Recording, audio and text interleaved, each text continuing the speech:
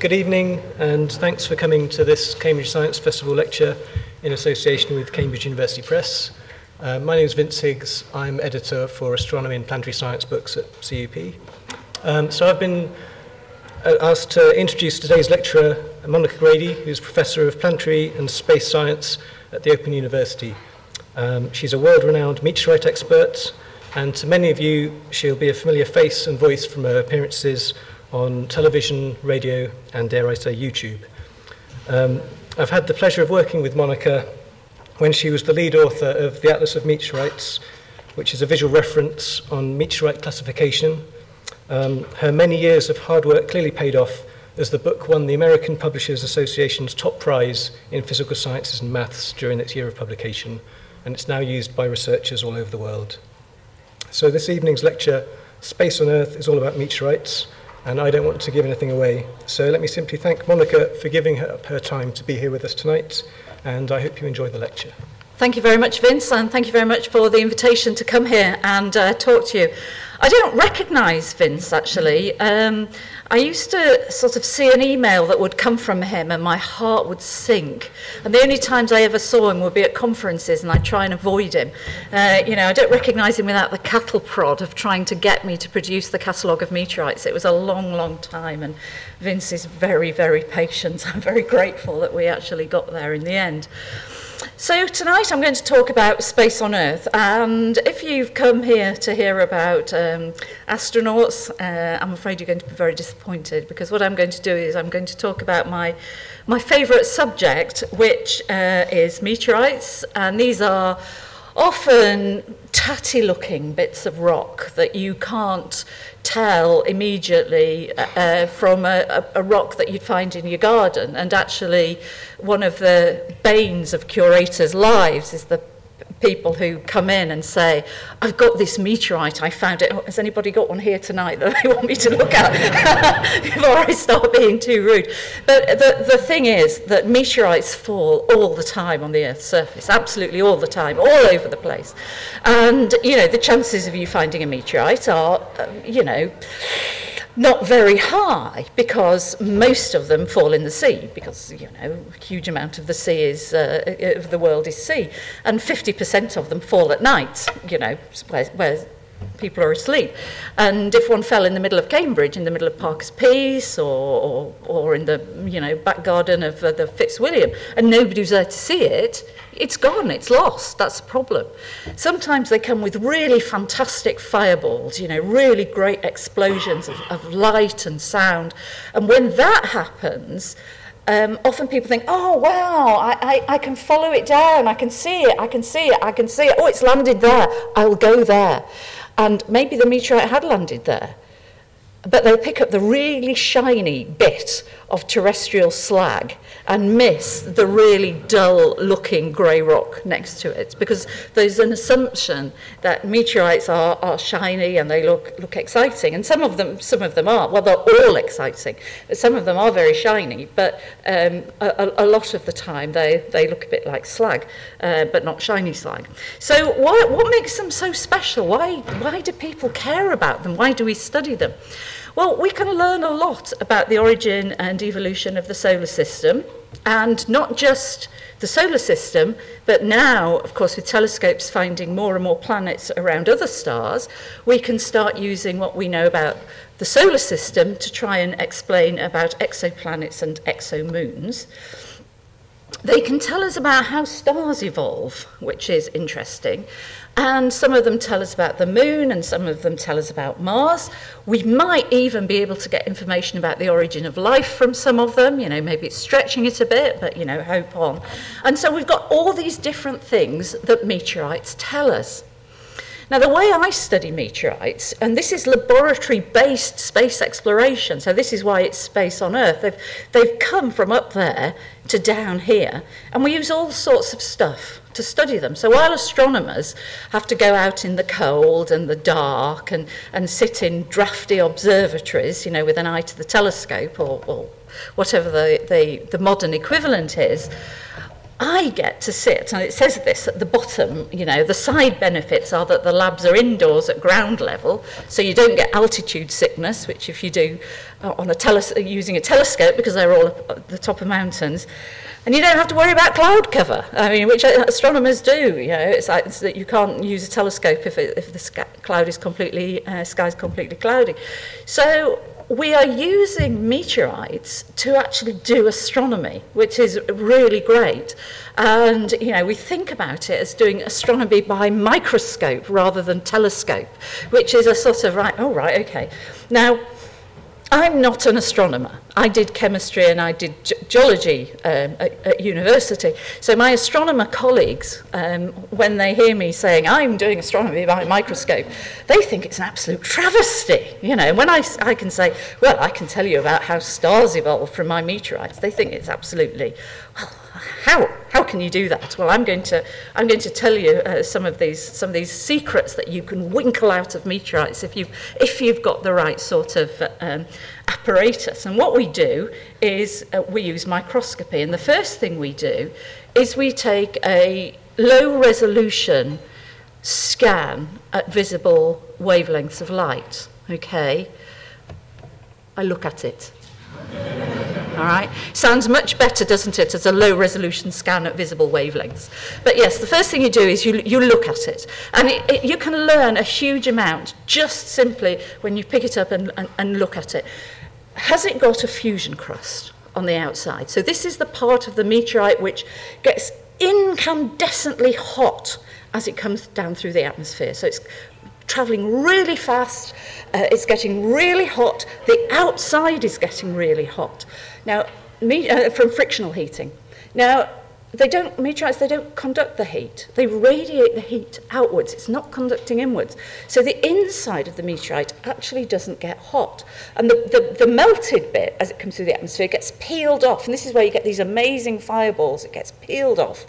And the last layer, when it's still several kilometres above the surface, it's not travelling fast enough because the friction has slowed it down as well as the heating it up. So by the time it's not travelling fast enough to melt the outside, the final layer sort of freezes, quenches, and you get this fusion crust on the outside. And when you break a meteorite open, you can see the fusion crust on the outside.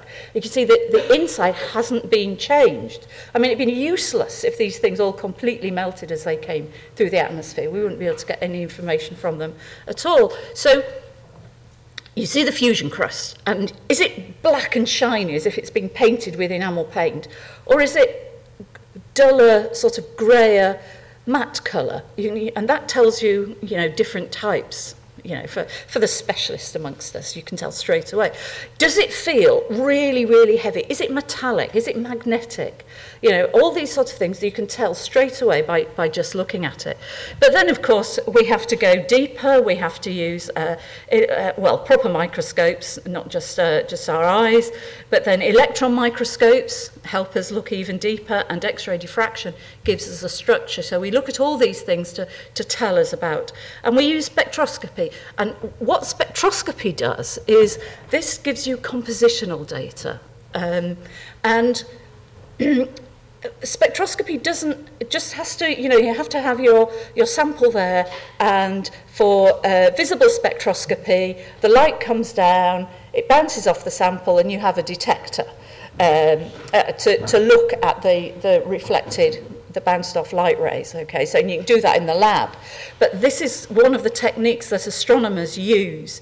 So for space missions where you've got a spacecraft orbiting a planet or a comet or an asteroid, or a telescope orbiting the Earth but looking at nebulae and stars and things like that, they're looking at the reflected light coming from those objects and using a spectrometer to interpret that light, okay? So if you think back to your school days when you put a piece, some ink on blotting paper and it's smeared out, you've got that spectrum, that colour spectrum, or think of a rainbow where you've got light coming through a raindrop and it's refracted into the different colours of the rainbow. You're looking at those different colours, and that's spectroscopy that you're seeing there. there. So we can then match what we find in the lab with what astronomers have found by doing their remote sensing. And the really great thing is that we can do it more accurately and we can reproduce it. And I really don't like this phrase that I've got on that top sentence, ground truth. But yeah, we can tell astronomers and modelers, theoreticians, no, you've got it wrong, because we've got it here in our hand. We've got it in the laboratory. You know, we've got it, all right? And it's great. And we don't want to keep it. We've got to share it with you. That's the thing. So what are these things that we do, and why do we do them, and why can meteorites tell us about all this? Well, if you go back to things that astronomers do to understand how stars form, stars have a life cycle in the way that people do and plants do and everything does. They have a life cycle. So a star starts off, and it's going to start off, if I can see that little arrow, can you see a little arrow here? So we have a place of star formation, all right? And a place of star formation that's happening now is in the Orion Nebula. So if you think about, how many of you know what Orion looks like in the night sky? Let's have a quick show of hands. Oh, jolly good. Excellent. So you know Orion, he's got 3 stars in his belt, and then hanging down from his belt is his sword or his dagger. Now, 2/3 of the way along there, and you can see this with the naked eye if it's really dark, okay? It's probably not so good from the centre of Cambridge, but if it's really, really dark, you can see about 2/3 of the way along the belt a sort of fuzzy bit. And you might think, oh, I've got, you know, my eyes are going a bit, but look at it out the side of your eye. Okay, it's one of those things, and you can just see this fuzzy thing, and you can convince yourself it's bluey green. You know, if you're very faithful. That is where the Orion Nebula is, and it's massive. It's enormous, great big cloud of gas and dust, and it's really turbulent and it's really active. And inside this cloud, there are thousands of millions of stars forming. I mean, okay, you know, you can see this fuzzy bit in the night sky. Get online and look at some of the pictures that the Hubble Space Telescope and some of the other telescopes have taken of Orion, because they are beautiful, really lovely. And you can see, you know, shining through them these little pinpoints of light. Now, what happens is this dust and gas, especially the gas, is very turbulent, and it starts to clump together. Something might send it off, something might get it going to start it collapsing in on itself. We don't quite know what that is. It might be another star exploding as a supernova and a shock wave going through the cloud, but it starts to collapse in on itself, and then eventually gravity sort of pulls it in, and eventually when you get to a certain size, you've got a pressure and a size of that gas, and it switches on and it starts to fuse, it starts to burn. The gas is hydrogen. It starts to burn hydrogen into helium, and that's when the star is born. And you've got, usually, it's not quite up to full power, all right? It's the dim young sun, all right, which is what I call Jack, my boy, the dim young sun, or the faint young sun. And gradually, it increases as it gets bigger. And our sun has been shining for 4,567 million years, all right? And I'll tell you how we know. Astronomers, you know, those careless people would say, oh, the sun's about 5 billion years old. Oh, it's got about another 5 billion years to go. But we can be a whole lot more precise than that. So once the star has formed, it goes through the life cycle. Our star will burn hydrogen into helium, then it'll burn the helium into carbon, and then carbon, nitrogen, oxygen, all these things, and it will go through this cycle until it gets to a stage where it can't burn anything anymore, and it'll have got to a stage, well, actually our sun is only going to go to the red giant stage when it's going to fuse hydrogen into helium, but bigger stars go all the way through burning until they make iron. And when you get to iron, if you have iron, one iron nucleus and another iron nucleus, and you try to fuse them, push them together to make them into something else, they can't do it because the atoms are so big and they've got so much sort of potential in them that they push themselves apart. So they bring them together and push themselves apart. So by this nuclear fission, you can't build anything bigger than iron. So you have to have something like a supernova to get heavier elements all the way up to uranium and things like that. And supernovae. Astronomers, have I got any astronomers in the audience? Well, I keep on dissing them like crazy. Astronomers have got so many get-out clauses, so many things. If it's not explained by a supernova, then it's a black hole, all right? It's like you can blame so many things on either a black hole or a supernova. It's brilliant. Everybody else has to justify themselves. Astronomers just have to say, well, we need to know more about black holes. And I'm not saying the money comes, which isn't true. But anyway, so star formation. So you get stars, and they form and they evolve. They do all these things. All the time, a star is going through its lifetime. It's giving off a wind, the solar wind in our case. And that wind, in our case, is hydrogen, because that's what the sun is made from. And that gas and those dust particles that are coming from the sun go out through the solar system, and they go beyond the solar system. They go into the interstellar medium, okay? And then they go back and they get mixed in with other molecular clouds, all right? So I've got a molecular cloud, where we started. Whoops, where's my arrow gone? Molecular cloud, collapse, to get star formation and evolution.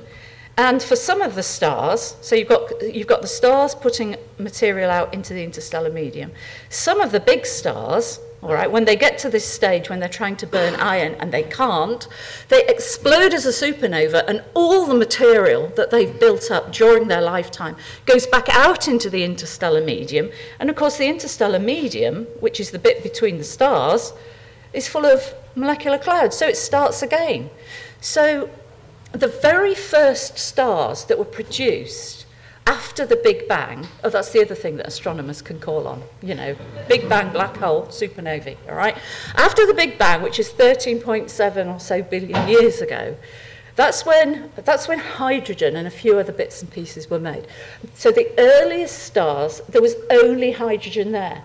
So the oldest stars have just got hydrogen in them.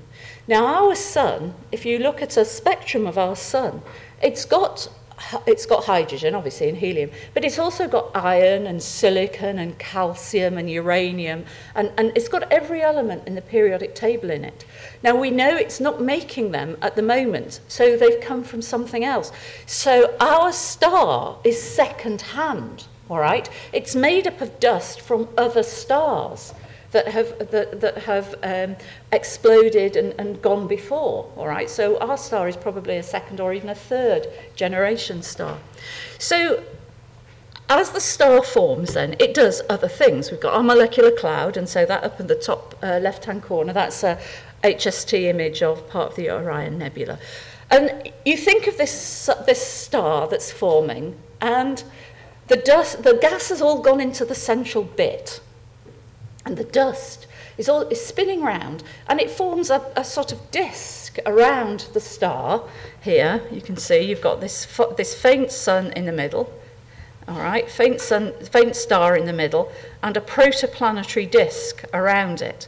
Now, for years and years and years, nobody had seen these protoplanetary disks in star-forming regions, but now Hubble Space Telescope. First of all, I mean that's a bit from the Hubble Space Telescope.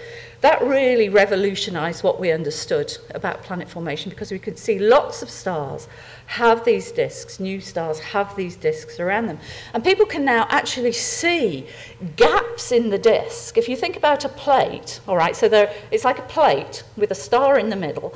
And then there are holes around, sort of gaps, where dust has clumped together and something has swept out that particular orbit, that particular path in that disk. And that shows that there's a planet there.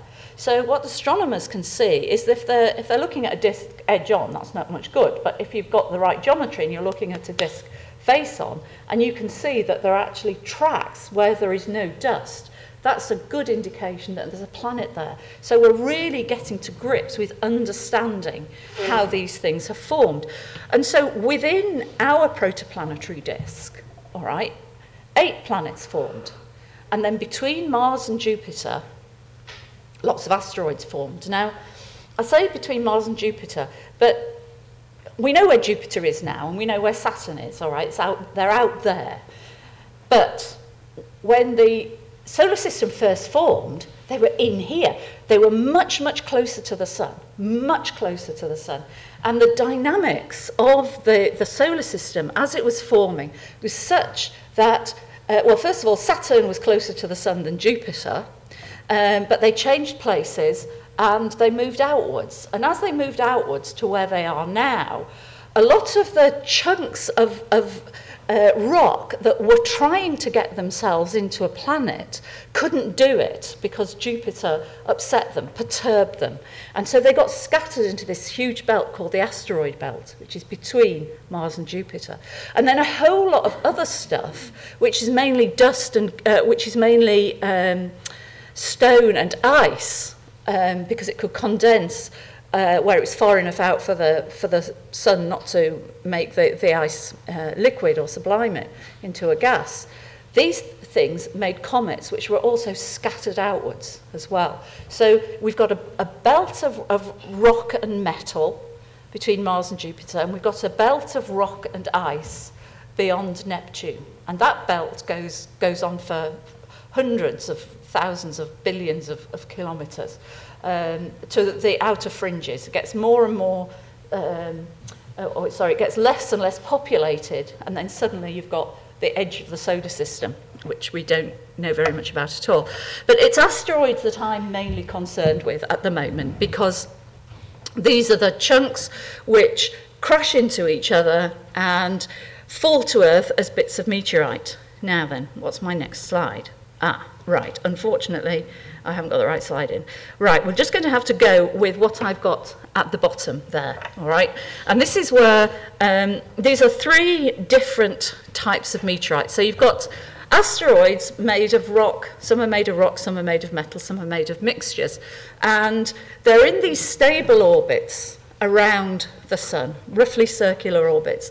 And what they do is occasionally one of them gets moved a bit by, Jupiter's gravitational influence, and it crashes into another, which crashes into another. And you can see over the period of solar system history, they've been cratered over and over again. This is the asteroid 433 Eros, and you can see it's got an odd shape. It's got huge, great big craters in it. It's had bits bitten out of it.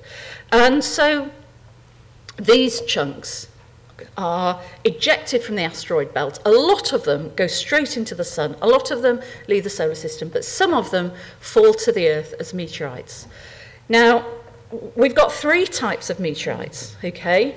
There's stony meteorites that are made of stone, and there's iron meteorites that are made of iron, and there's some that are 50-50 mix of stone and iron. Anybody like to guess what they're called? Yes, they're called stony irons, all right? So that's easy. Stone ones are made of stone, iron ones are made of iron, stony iron ones are made of stone and iron, all right? Now, that is the basic essence of meteorite classification. If you want to know more, there's a very good atlas of meteorites. And it is a very arcane field, trust me. Right, so let's look at stony meteorites that really are the most interesting of meteorites for understanding about the origin of the solar system. This, if you look at it, this is a I'm having trouble with this arrow thing. Here we go. So this is a millimetre scale on the bottom. So we've got a sort of fist-sized chunk of a meteorite here. And you can see it's grey with white bits. And the outside is a slightly different grey colour. And then you've got this thing on the top, which looks for all the world like a bird dropping, but actually it isn't.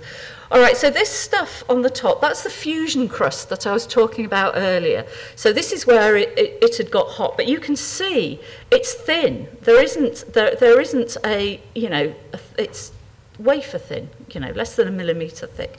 So the heat, the effect of the travel through the atmosphere is not transferred inwards. And so this is a stone meteorite, and it's something we call chondrite, okay?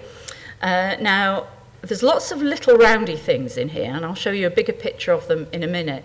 And these little round things, they look like little grapes or little seeds, and the Greek for that is chondros, okay? So we call those little things chondrules, and this is chondrite.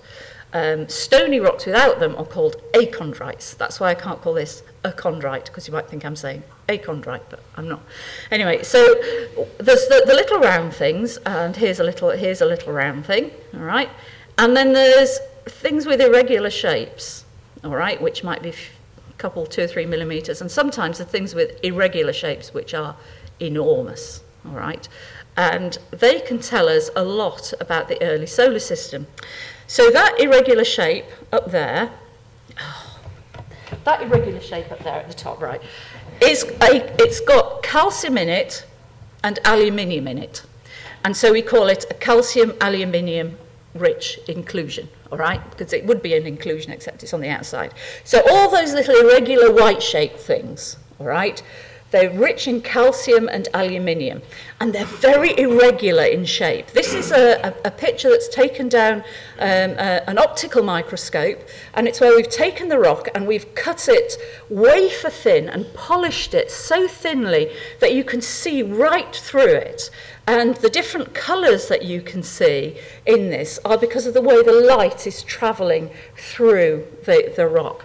And so you can see this irregular shape. Now, irregular shape means it hasn't been melted.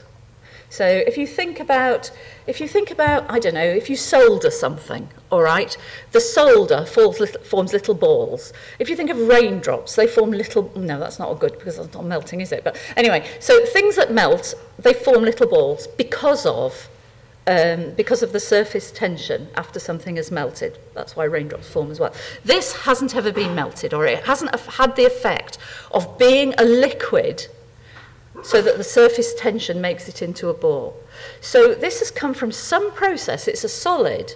And what it is thought is that this went straight from a gas and it solidified straight from a gas without going through a liquid phase. And you can only do that at very, very high temperatures. So this is something which formed at really, really high temperatures, the hottest temperature at which this protoplanetary disk was, okay? And these things, these minerals that are made of calcium and aluminium, are they're the sorts of things that we have in electric heaters. You know, if you've got wire wound round an element or something, or an element formed by winding wire around something, that ceramic in the middle is made of a calcium and aluminium rich compound, and this is what ceramics are.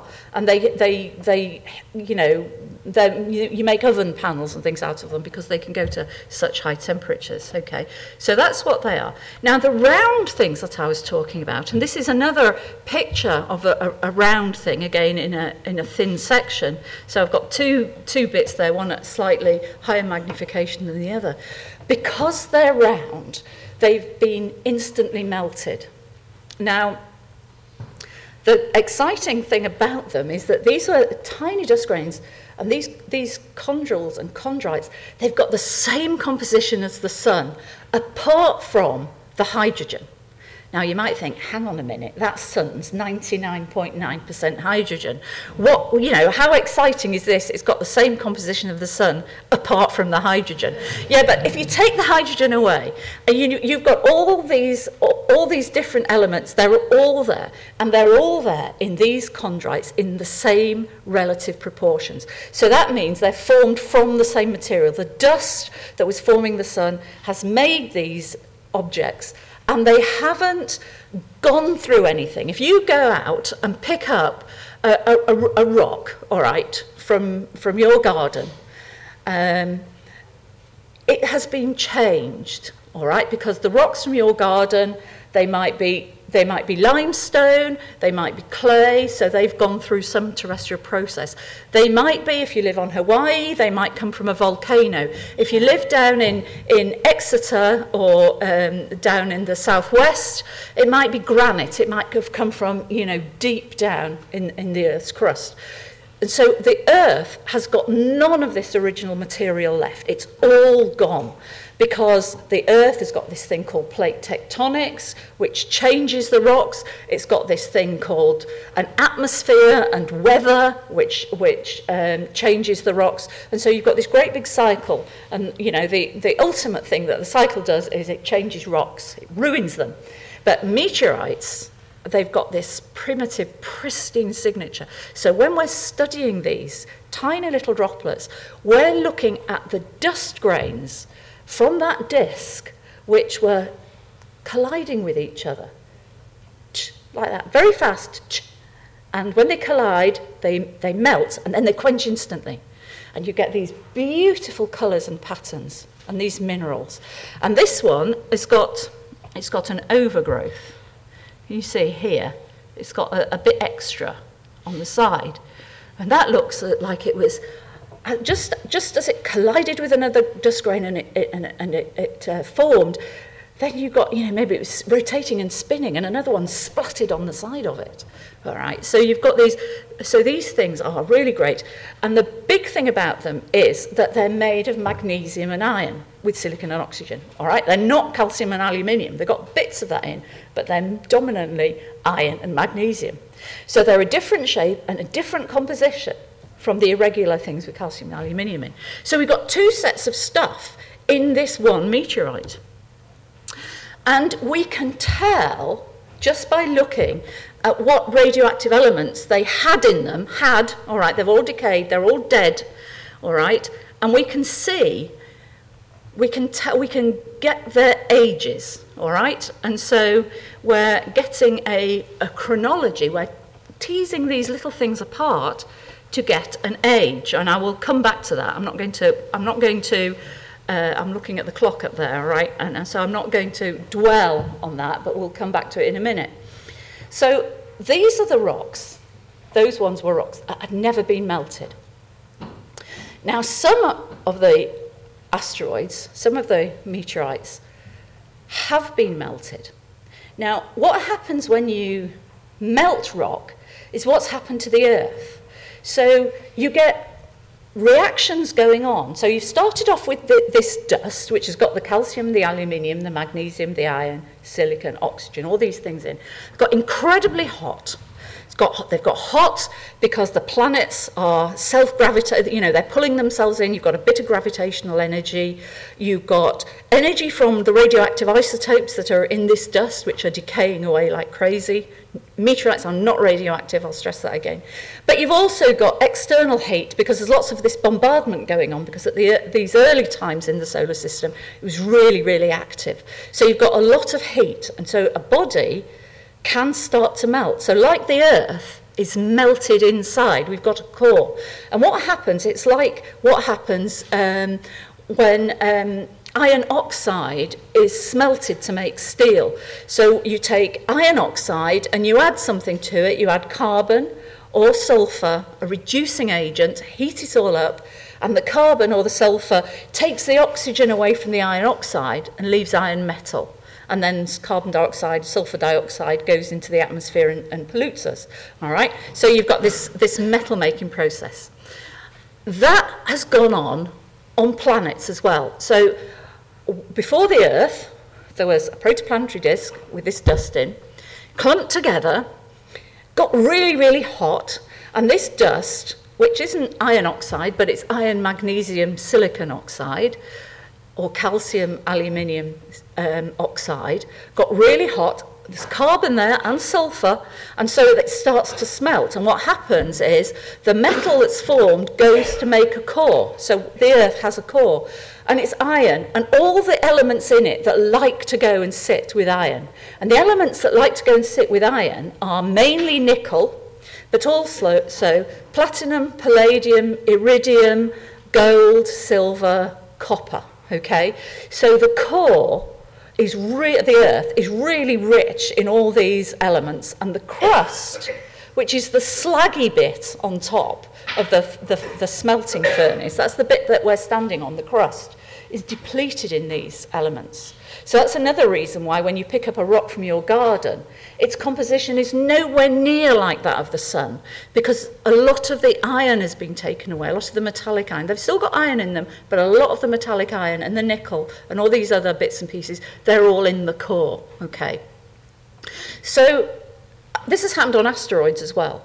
So some of the asteroids are metal, and you've got these metal meteorites, which I think I'll come to in a minute, and you've got the stony complements on the top, and they are like what comes out of volcanoes. They're like basalt. So that on the right-hand side there is a thin section again, this wafer with light, and if you took a slice through your basalt, terrestrial volcanic rock, it would look something like that. So these are some of the earliest sort of solar system basalts.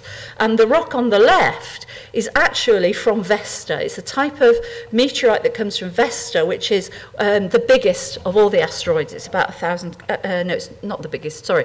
It's one of the biggest. It's about 500 kilometres across, okay. So complementary to these are the iron meteorites. And they're made, it says they're made like steel is made, and they've got this very strange pattern, which is because of all the nickel that's dissolved in them. And this is one of the ways I can tell, or you would be able to tell as well, if you saw a meteorite, found a meteorite, and it was an iron nickel meteorite, a metal meteorite, and you found this pattern on it when you polished it smooth and etched it in acid, and it's got this pattern, that's formed because it's cooled really slowly. Now, a lot of metal that people find in the highways and byways of the country is from furnaces. It's slag. And I have no idea who is distributing this slag all over the country, but it's everywhere. Partly it's been used as ballast in ships, and then they come and they take on a cargo, and so they have to take the ballast out.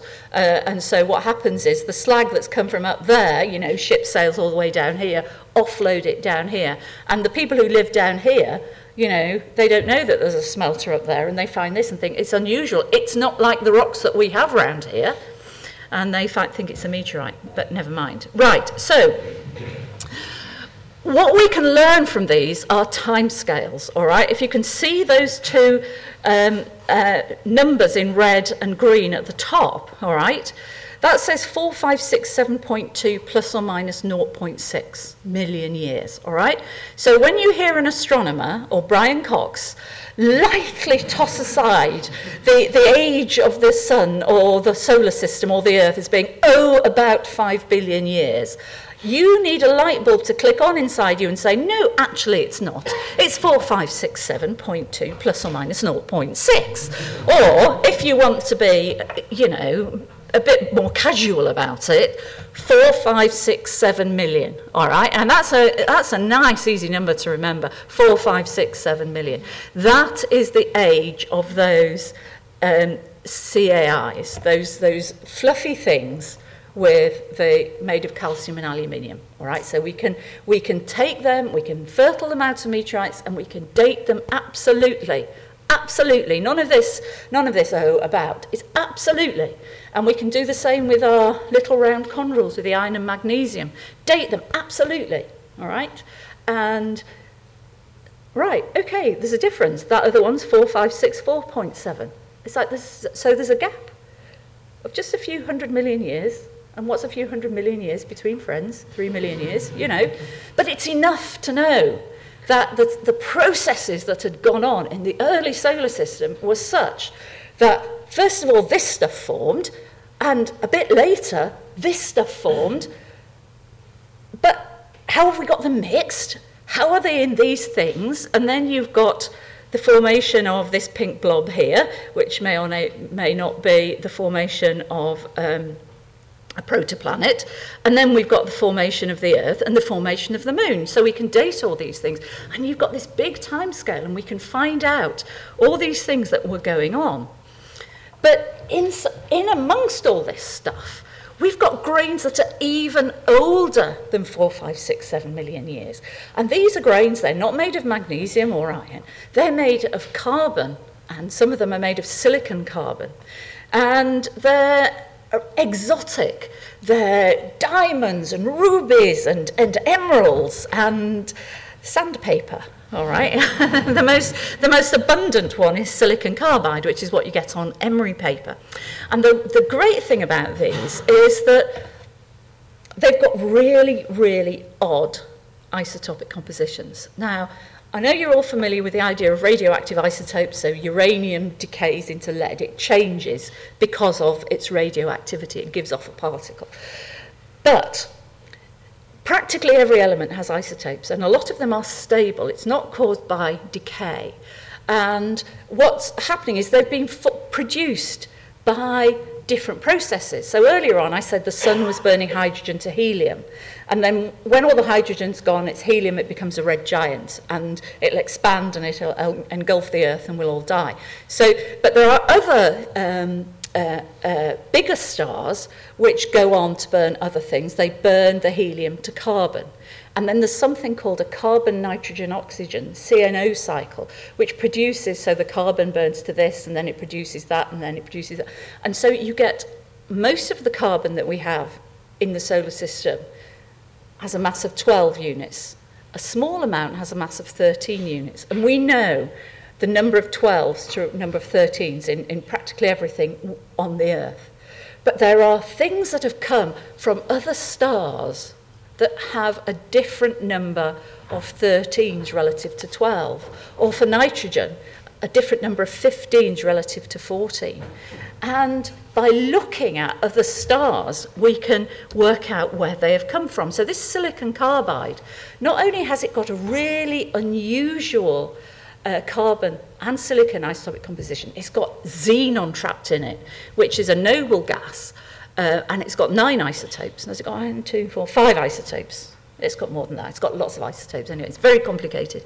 But some of those isotopes, all those different isotopes are formed by different processes in different types of stars. So the silicon carbide, and this is one, that grain is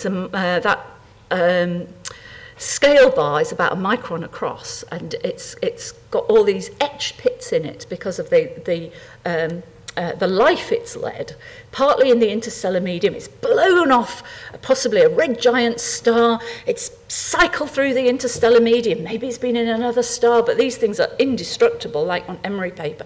And somehow it's got in to the protoplanetary disk that made our solar system. And it's got into a meteorite. And in the lab, somebody has taken that meteorite and they've dissolved it up in acid, and they've filtered what they've got, and they've got this tiny grain. And that grain has come from a different star. It's been through several stars. And it's just amazing to think of that. And we can look at this, and we can look then at the other types of grains that we have in these meteorites. And there are about 40 different populations of silicon carbide, of, it's cheating actually to say rubies, emeralds and sapphires, because they're all the same mineral, they're all aluminium oxide. But you see them all in there. So about 40 different stars have pushed material, swept material into where we formed. So when people say we are stardust, we are stardust, but we are about 41 different sorts of stardust. So there's lots and lots of it. And the other thing, though, is the diamonds. Now, these are tiny diamonds, 3 nanometers across, okay? So to get your brain around what 3 nanometers is, think of a foot ruler. All right. Think of a 30-centimeter ruler. We got to be metric. And think of a centimeter. And think of that centimetre, and it's divided into 10 millimetres, all right? Now, I want you to think of a millimetre, all right? So if you all got a millimetre fixed in your head, now mentally divide that into 1,000,000 equal bits, all right? That's a nanometre. And these diamonds are about 3 nanometres across. And a valued colleague once said, if a bacterium had an engagement ring, it would have an interstellar diamond in it, okay? And so these are tiny, tiny, tiny diamonds, and they've got unusual xenon in them, very strange. And for every million of these atoms of diamonds, of the atoms of carbon, there's 1 atom of xenon. So there's only very few places in the world that can study them, and Cambridge is not one of them. Ha! All right. In the UK, it can be studied in Manchester, or of course at the Open University, all right, where the only places, the OU and Manchester, and Glasgow. OU, Manchester, Glasgow, where the only 3 places in the country that have the equipment, the apparatus to measure these really, really sensitive things. And these have been probably produced in the outflow of a supernova. So we're looking then at maybe the thing that produced the shock wave, okay. Now, unfortunately, all right, I can't talk about this because there's too much time, all right. Unfortunately, I've just looked at the clock and I was told I was talking for 40 minutes, all right? I've already talked for 45, and I haven't got off topic 1, all right? And we've got another 5 topics to go, all right? So I can either send out for pizza, or I shall accelerate. I think I'd better accelerate, all right? Meteorites from comets, all right? We had the Rosetta mission. It was fantastic, you know, really, really great success. It was marvellous. And we've learned so much about comets from it. But we haven't held in our hands a chunk of a comet unless there are some meteorites that come from comets. And actually, we used to think that there were meteorites that came from comets, but actually the stuff that we've learned from 67P is like, probably not actually. And the stuff that we're learning about Ceres, the biggest of the asteroids, is nope, actually probably not. We probably do not have any chunks of comet on the Earth, which is disappointing, but you know, hope on, hope ever, we'll find some eventually. But what we do know is that these comets have brought bits and pieces of water and organic molecules, molecules with lots of carbon in them, to the Earth. That was one of the reasons for the Rosetta mission. And so the idea is that if they brought these building blocks of life to the Earth, they could have brought them to Mars. They could have taken them to the satellites of Jupiter and Saturn and all other places. So there's lots of places in the solar system where life might have formed. Now, how many of you believe that the Apollo astronauts went to the moon? Or how many of you think it was a hoax? Oh, good, I'm glad that the intelligentsia is still alive and well in Cambridge. Right, so yes, of course the astronauts went to the moon. If they hadn't gone to the moon, then it's just the most expensive hoax ever performed. So we know about lunar samples. We know that we have samples of the moon. We know what they're like in terms of their chemistry, their texture, the minerals that they've got in them. But we also have meteorites from the moon, and that shouldn't come as a surprise, because when you look at the moon, and you can see how cratered it is, you know, huge, huge craters peppering the whole of the surface of the moon. And it shouldn't come as a surprise to think that, well, hang on, an asteroid's come down, whammed into the moon, loads of stuff has shattered off, there's no atmosphere to stop it being accelerated off the surface of the moon, and the moon has hardly any gravitational pull. So where's all that material going to go? Well, all over the place, but some of it falls to Earth. And so we have got about 100 meteorites from the moon in the world's collections. Now, that might sound a lot, but actually we've got about 50,000 meteorites altogether. So 100 of them are from the moon. So that's not very many, but it's a really precious resource, because when you look at the moon, all right, and you can only see one side of it, all the Apollo astronauts, they went to a very small place. They've covered, we've got material from about 5% of the surface of the moon. And these meteorites, we can tell, they're similar enough to the moon to know that, for us to be certain they came from the moon, but they're different enough to be able to tell us more about the origin of the moon. And one of the reasons that people want to send missions back to the moon, and there are lots of missions being planned by the Europeans in conjunction with the Russians, the Chinese, they're about to do it any day now. You know, literally, will be going back. They've already had a couple of missions to the moon. They'll have another one. And the Americans, well, we don't know what Donald Trump's going to do.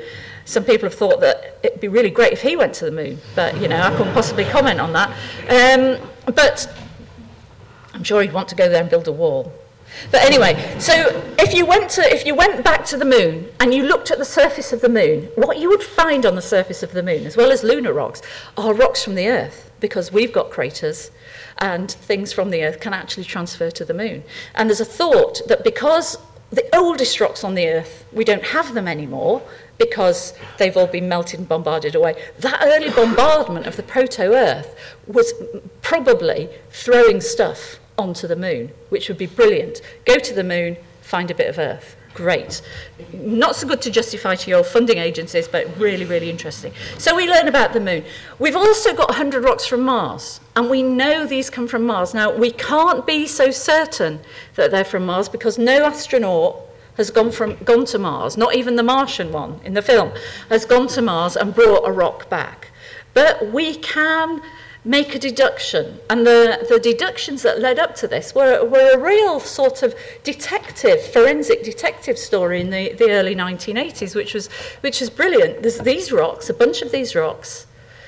They are not old. They're the same age. Most of them are the same age as the Jurassic era rocks on Earth, which is about 180 million years. All right. So on Earth, that's when the dinosaurs were most active, all right? And these rocks came from a volcano, but they're not from the Earth because they haven't got the Earth signature in them. They've got these little, and this rock here, all right, is one of the biggest on them, and it's got, some of it is this colour, and some of it is that colour. Part of the difference in colour is because, most of the difference in colour is because they've got different crystal sizes. And this is a rock that was found by the Americans, and they called this lithology A, so layer A. And this one is lithology B. And with stunning imagination, these bits, some of which are in A and some of which are in B, are called lithology C. All right? Now, the thing about lithology C is it's glass. Now, glass is made when you shock something, all right? So you take a rock and you shock it. And when you shock it, you instantly melt it, and then it quenches, and it's cooled so fast, it gets no crystal structure in it. But in that instant that it's molten, it sucks in all the gas that's around it. And if you get some of that glass and melt it, then that gas will come out again, and you can measure the composition of the gas. And so this is what people did, all right? So this is what, so from the bottom, okay, we've got xenon, krypton, neon, argon-36, argon-40, nitrogen, all right, and I'll come back to carbon dioxide in a minute. Now this is a graph of the Martian atmosphere on one side and the gas from the glass in this rock on the other side. And it's a one-to-one line. So what that is actually saying is that the gas in the glass, good job I haven't had too many sherries, the gas in the glass has the same composition as Mars's atmosphere, in the same proportions of those gases. And look, argon-36 and here. I've got to stay by the microphone because they're recording this. So the 40-36 ratio is characteristic of Mars. It's got a value that there's about 3,040 argons for every 36 argon. So 40 to 36 is 3,000 to 1. On Earth, it's 300 to 1. So this is not terrestrial atmosphere. All right, so those up to nitrogen, they were all measured by scientists in America. Carbon dioxide. Oh, my pride, my joy. Carbon dioxide, this was measured by me and my colleagues when I was doing my PhD here at the University of Cambridge, just about 500 metres up the road on the Downing site. And you can see that carbon dioxide is actually the most abundant of these, and we're still dining out on this. But, you know, it shows that this is Mars's atmosphere in this rock. And we don't know exactly where on Mars it came from, but we can make a good guess. And it really, really helps us try to understand some of the things that go on Mars. And one of the things that goes on Mars is water, on Mars, and the production of different salts on Mars, and then this picture up here of possibly a microfossil, which some American scientists published, and it's like, no, I mean, it's just not. It's just. I was in a radio program called Hunting the Martians only last week. Podcast it. Get the podcast off the BBC, and you can hear me talking about this. But what this did is it really propelled the search for life on Mars and made people look at it much more differently. Right, okay, good summary. Right. Oh, I didn't talk about galactic evolution, and I skipped the molecular cloud evolution. Sorry, you'll have to invite me back again. Stellar evolution, interstellar grains. So we're looking at not just the evolution of our star when we're looking at these grains, but these are the pre-solar grains. We're looking at different generations of stars. This is telling you the neighbourhood that the Earth was in the neighbourhood that the sun was in when it was forming in that molecular cloud. These are the neighbours it had. This was what was going on. So we've got what was going on in the protoplanetary disk. I talked about those calcium aluminium rich inclusions and those little iron magnesium chondrules. And from that, we can start to get the timetable of what was happening as the planets started to form. When you look at these ones that look like basalts and the ones that look like iron meteorites, you're learning about planetary processes. You're learning about how planets really form, the processes that they go through. We can't get at our core, apart from geophysicists, and they are almost as suspect as astronomers when it comes to inferring things, okay? You can only trust the planetary scientists. So for these things, we get that. We found about the moon, and we found about Martian processes. All right, I think that's my last. Oh, and the origin of life, maybe. All right, so you get all this from this tiny, or 2, because you need an I one as well, or 4, because you need a lunar one and a Martian one. All right, so from 4 bits, of random rock and metal that have fallen on the Earth, from the asteroid belt, from the moon and from Mars, you can start to put together a history of the galaxy. And it's brilliant. It was really great. Because when a new meteorite comes into the lab and somebody's collected it from the desert or they've seen it fall, and you look at it and you think, oh, this looks as if it might be interesting. And you break it open. Because at heart, you're really a geologist and you need a hammer. All right. You carefully break it open. And you look inside, and you're looking at the surface of something that nobody else has ever seen. And it's been in existence for how long? 4,567.2 plus or minus 0.6 million years. And you're the first person to look at that, the first person to see what's inside. And if that doesn't make getting out of bed and going to work in the morning worthwhile, I don't know what is. Thank you very much. 5 minutes of questions, and then is there somebody else in here after us? There is someone else. Oh, right. Sorry. 5 minutes of questions, and then I'll go outside, and if anybody else wants to ask me any questions, that's fine. Gentleman in the blue and white. Yes, you. Yeah, so you mentioned lunar and Martian meteorites. Do we also have meteorites from other planets and moons in the solar system? And conversely, do we have meteorites that we don't know where they're from? Right. Well, we haven't got any meteorites from Venus because, as far as we know, we've got a really, really thick atmosphere. So for something to go into Venus, it's got to have go in with a really high velocity to get through the thick atmosphere, punch a hole, and then enough momentum for those bits to get out through Venus's thick atmosphere again, and then to go outwards to the Earth rather inwards to the Sun. So it's very unlikely that we've got anything from Venus. It's more likely that we've got stuff from Mercury. It's very, very unlikely that we've got anything from beyond the asteroid belt in terms of stuff from Europa or Enceladus or any of those moons, because anything that comes off of them will go straight into Jupiter or Saturn. So we've got things that come in from the asteroid belt, and of course we've got comets that come in from the Kuiper belt. We do have meteorites that we don't really know which parent asteroid they've come from. And that's great, because then you can speculate, oh, a possible meteorite from Mercury. Nah, but yeah, that's why we need to keep collecting more meteorites. Any other questions? Yeah. How many stars what's the maximum amount of stars that a meteorite could Oh, so the question is, what's the maximum number of stars that a meteorite could have gone through? All right. Well, the meteorite itself won't have gone through any. It's only come through our own star. But the bits in it, I don't know. How long's a piece of string? I mean, the bits of the grains that we've seen, we know that they have got, so the silicon carbide, some of them have got titanium nitride inside, which can't have come from the same star as the silicon carbide.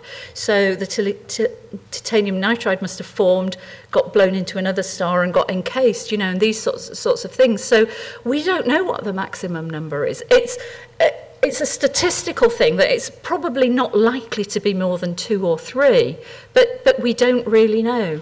And we're still finding new grains, and the number of stars that have contributed to the bit of the solar nebula where we were, it goes up every year. I'm afraid this is going to have to be the last question, and then catch me outside, okay? And just an extension on that point, with saying the elements come from different stars, do we have any idea, could that be that they could have come from any point in the universe, or do we think it's probably localised? Right. So the question is, do the elements, if they're formed in stars, are they local, i.e. our galaxy? It is likely that they are local to our galaxy, all right, because the distances are so vast and the timescales. So for a dust grain to travel from the Andromeda galaxy to us is just vast and immense, and so it's more likely to have got caught up in something else. So we reckon that all the stuff that we have is local, not just really to our own galaxy, but to our own little bit of the galaxy. Okay, so I'm really sorry I talked far too long. So I'll go outside and catch me if you want. Oh, and are there any OU students here? If there's any OU students, past or present, come and say hello.